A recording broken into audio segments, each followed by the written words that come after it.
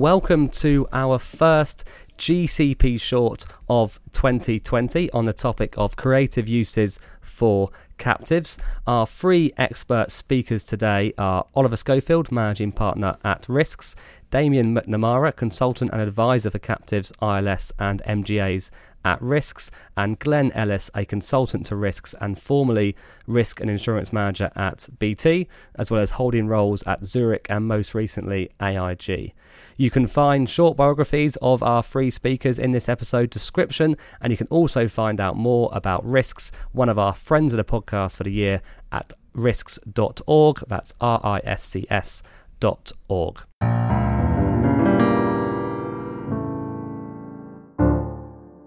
First of all, Ollie, it is unlikely to be news to anyone that we are in the midst of a fast hardening market, not just on pricing, but unavailability of cover, smaller limits, and some pretty late decision making, and I think poor communication from insurers and brokers as well. So, Ollie, the question first off is, how does the role of a captive change in this hardening market? I think initially we should consider the context of the hardening market, and I often compare it to the four horsemen of the apocalypse. We have the four horsemen of the hardening market, which some of which you mentioned. Pressure is being brought upon rates, pressure is being brought upon deductibles, on breadth of cover, and on the limits that are available to corporations to buy. The impact really is being felt across the world, across pretty much every line of cover that you would care to consider, and also across every single market. What we're seeing is that regardless of whether or not an insured has suffered any losses, they are being put under pressure from one of these four, or maybe all four of those areas. Late decision making is an absolute nightmare for any risk manager or finance director, as they simply won't have a clue as to what their pricing is going to be for the following 12-month period, perhaps up until literally minutes before expiry. Really, we see captives as being able to play a substantial role in bringing stability to the whole renewal process, stability in terms of timing, in contract certainty, in pricing, in breadth of cover, and all of the other areas that are currently under pressure. That stability is something that we know from many years of working with captives is indispensable and invaluable to anybody who has to make a decision regarding financing, pricing, or risk management. So, Ollie, you touched upon those instabilities of the hardening market, or the changing insurance market. How can the captive be used then to minimise or mitigate against those instabilities? I think the first thing that a captive needs to understand is that in this changed market, renewal strategies and timelines have stretched out far beyond where they were previously. I don't think it's unreasonable to suggest that a captive should really consider what their renewal program is going to look like 6 months prior to the renewal kicking in. I appreciate, of course, that over that 6-month period, market dynamics change dramatically. However, if you already have a strategy in place, then that strategy can actually be tactically adjusted as you get closer to the renewal date. To be able to determine what that strategy should be, I think it is important that captives consider putting together a strategic feasibility review to determine what the most appropriate actions will be. There are 5 key steps that I think need to be undertaken for a captive to be able to truly realise its potential in this changing market. The first one is to understand what the possibilities might be for an increased participation by the captive across the main heads of cover. So they need to think about, could we take an increased per occurrence retention? Could we withstand an increased annual aggregate retention? Secondly, they need to consider the relevance of the breadth of cover that they enjoyed perhaps in their last policy period. Now is the opportunity to take a long, hard look at the expiring breadth of cover and start to eliminate coverage items that were included when the market was soft, but have little value to them at this stage. Or, if they consider they do have value, but the economic price that is attached to them by the market is not viable for them as a business, look to use a captive to capture the premium from those lines of cover to enable the captive then to be able to provide that cover to their parent. These will obviously have to be paid for and they'll have to be charged into the captive, but that allows the captive then to build sufficient cash flow to be able to pay for those losses. So the provision of this broader cover from the captive to its parent cover that is broader than the excess markets are prepared to offer, will mean that the captive can ensure that the parent maintains the cover status quo and can capture that premium flow into the captive for this DIC cover. The third thing is to consider the limits that are being purchased by the parent company. Typically in the soft market, limits are given away. I'm not talking about necessarily the full value limits on a property program, but I'm talking about some of the other limits that are included within the sub-limits for certain locations or certain geographies or certain natural catastrophe exposures. Sometimes these limits are actually redundant to an organisation, but they're just thrown in as part of the overall package. When the market turns, they are no longer just thrown in. They will be charged an additional premium. The captive needs to understand, and the parent needs to understand, whether or not these are limits that are actually required. So it is important to check the limit adequacy. So having undertaken the review as to what is an appropriate increased participation, what the relevant cover breadth is, and what the relevant limits are, all of that can then feed into the overall rating that is going to be calculated by the reinsurers and will enable the captive then to determine what is an acceptable position for it to take. These three actions become levers that need to be adjusted as the negotiations for the renewal take place. Once people know what the reinsurance rate is going to be based on structure A, those levers can be adjusted as you go through the renewal process so that you can see how much premium is going to be required by the excess market versus how much premium is going to be required by the stop loss market. Once that's been determined, we can then go to the fifth and final stage. That fifth and final stage is very much to understand what alternative captive reinsurance solutions might be available in the professional captive reinsurance market. The key to accessing that reinsurance market is to understand what type of portfolio stop-loss captive reinsurance program is going to be available to enable the captive then to bring down its overall net retained exposure to a level that is going to be acceptable to the parent. This arbitrage is something that insurance companies use every single day of the week. And of course, we must remember that a captive is an insurance company.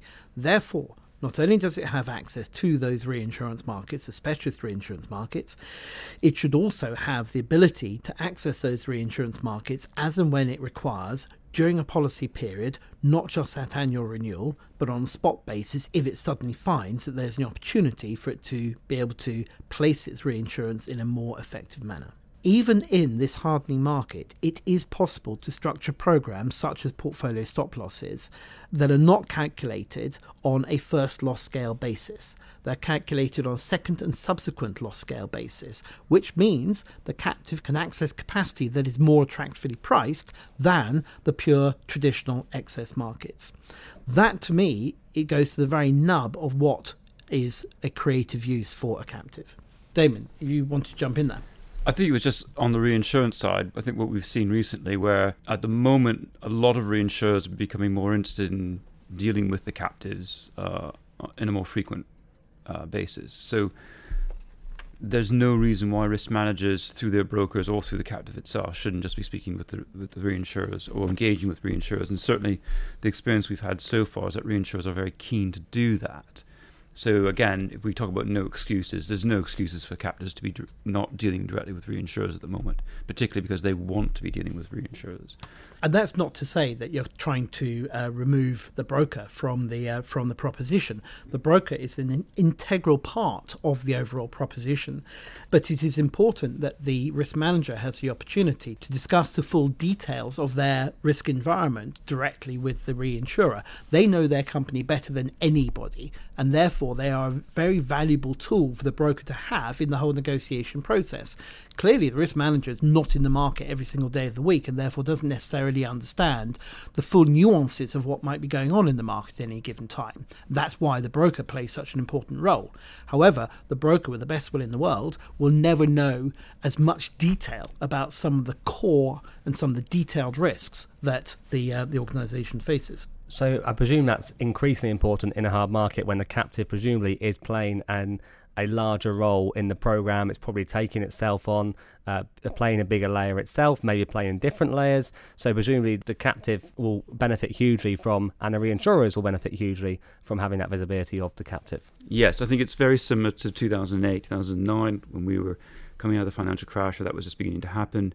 where captives begin to have a more active role, particularly in the PI market. So again, it is an opportunity for the managers to be engaging with the risk managers, to be saying, we can do more now. It's at that stage that the managers need to be updating the risk manager on how the performance of a captive is, the risk manager to be communicating with the board, to getting their approvals to go into the market and take maybe increased layers, and for the brokers to have the confidence in the captive structure that the captive can play a bigger role, whether it's PI, D&O, property, casualty, whatever. Great. Well, Damien's dropped a couple of lines there to touch upon, and obviously the title of this short is Creative Use of Captives, Ollie. So what I'm wondering is in a hardening market, one of the things I've heard over the last 6 months is this is actually a tougher time than ever to be more creative in your captive, because you're spending so much time on your renewal, you're wasting so much energy, not wasting, but having to spend so much energy on your renewal, getting engagement internally to explain why rates are going up.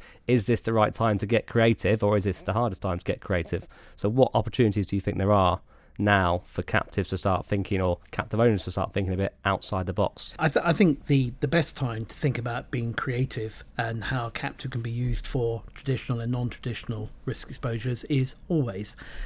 Just because the market dynamics might have changed does not remove or reduce the capabilities of a captive to be able to provide its parent with all sorts of interesting solutions. So, for example, right now we're working with a client who has had a horrendous renewal process. They've had about a 35 to 40% increase in their traditional pricing. Their deductibles have gone up by about 15% as well. But what's more important to them is that actually quite a lot of the coverage that they enjoyed in the past has been taken away in terms of the policy, the breadth of policy. So what we're using their captive to do is not only to try and mitigate against some of those increased costs and that increased deductible, but also to make sure that the captive can provide a much broader coverage scope to its parent and all the subsidiaries, so that as far as they're concerned in their day-to-day operation and trading, they still have the same level or even enhanced cover than what they used to be able to get from the market. So I don't think it's a question of turning the alternative use tap off when the market changes. In a way, it's actually gearing the captive up even further to say, well, if the market can't provide this, I'll take it and I'll add on a whole load of additional coverages because I can. Obviously, captives often make good use of fronting carriers, and in a hardening market, of course, fronting carriers are also insurers, reinsurers. So Glenn, obviously with your background in fronting, how does a hardening market change the behaviour at or decisions made by fronting carriers? And if they are drastically reducing capital or capacity in a particular line, or withdrawing from an industry or class altogether, will they still be available to provide fronting in those lines? Well, the short answer to the question is yes, they can. But I think first it's important to understand or determine the overall underwriting appetite of that company. Often the line of business underwriters and the global fronting teams are not, shall we say, in tandem as to the objectives of that company. So it's important to understand, is the appetite there from not only the risk transfer point of view, but the fronting servicing point of view as well.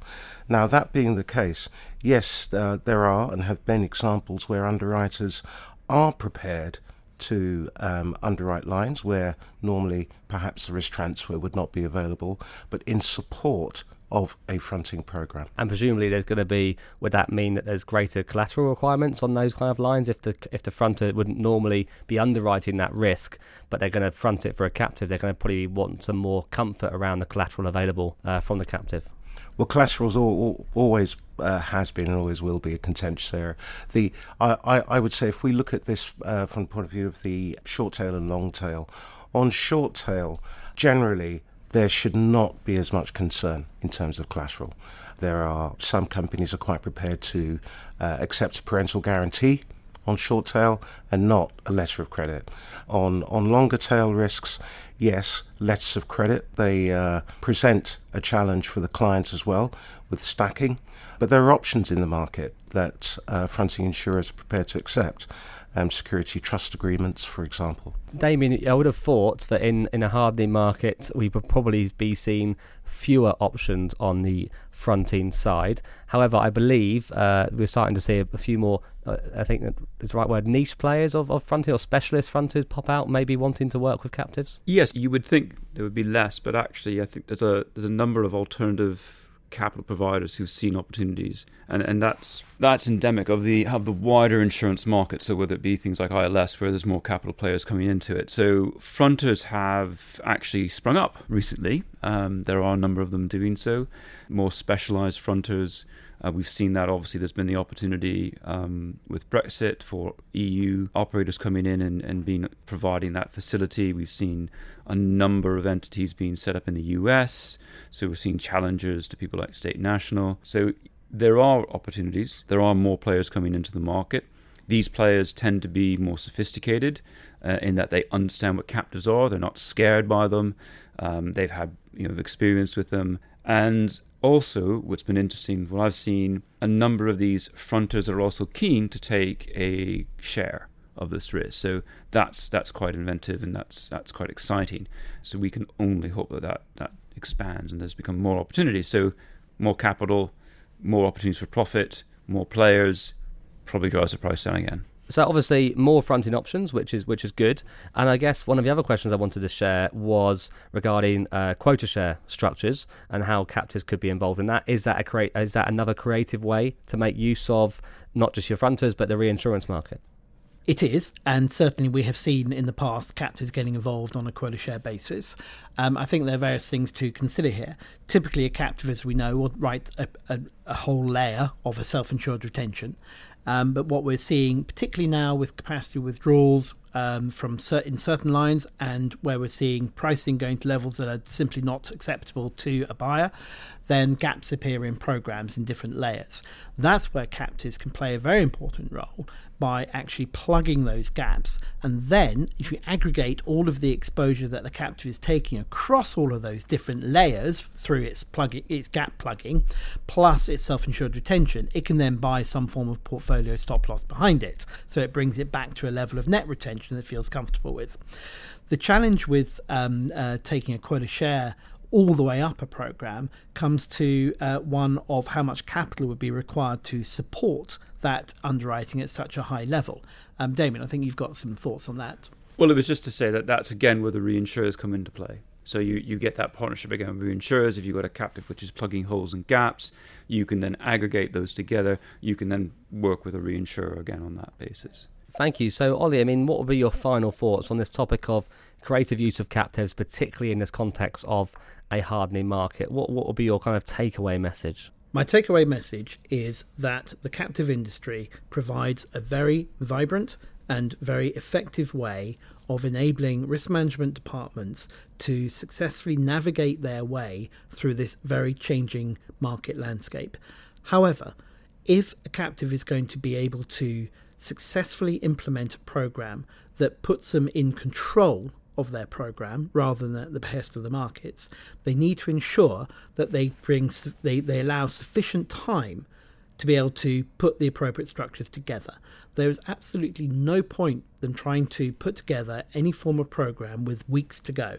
They need to be thinking 6 months ahead of renewal to ensure that the appropriate structures can be built around them. And that would take into consideration increased participation on different layers, ensuring that the breadth of cover is appropriate for them, ensuring that they are buying the adequate limits, ensuring that they can therefore drive the acceptable rates to them aligned with their overall net retentions. Well, that's a great way to finish off. I'd just like to say thank you to Ollie, Glenn and Damien for the first of our GCP shorts.